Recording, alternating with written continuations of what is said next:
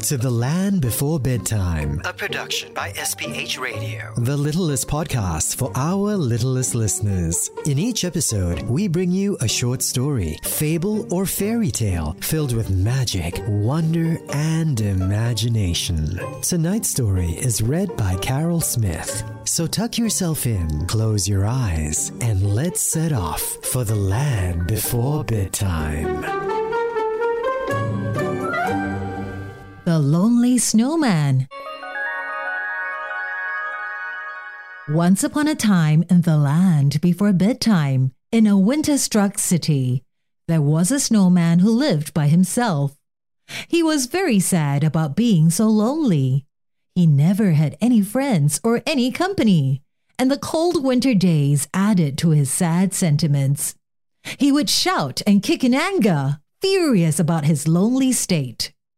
One day, as he was standing quietly after feeling very sad, a passerby stopped at a distance and began to look at him. When the snowman looked towards him, the stranger smiled and waved, and the snowman waved happily back. "Maybe this is my chance to make a friend," said the snowman as he approached the stranger.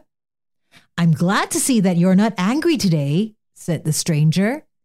And that is when the snowman realized it was because he was always angry and throwing a tantrum that nobody ever approached him. But the day he was standing calmly was when people wanted to talk to him. Maybe he was lonely because of his own actions. From that day onwards, the snowman always smiled and waved at people passing by, and everyone wanted to be his friend, and every kid wanted to play with him. He was no longer a lonely snowman. The end.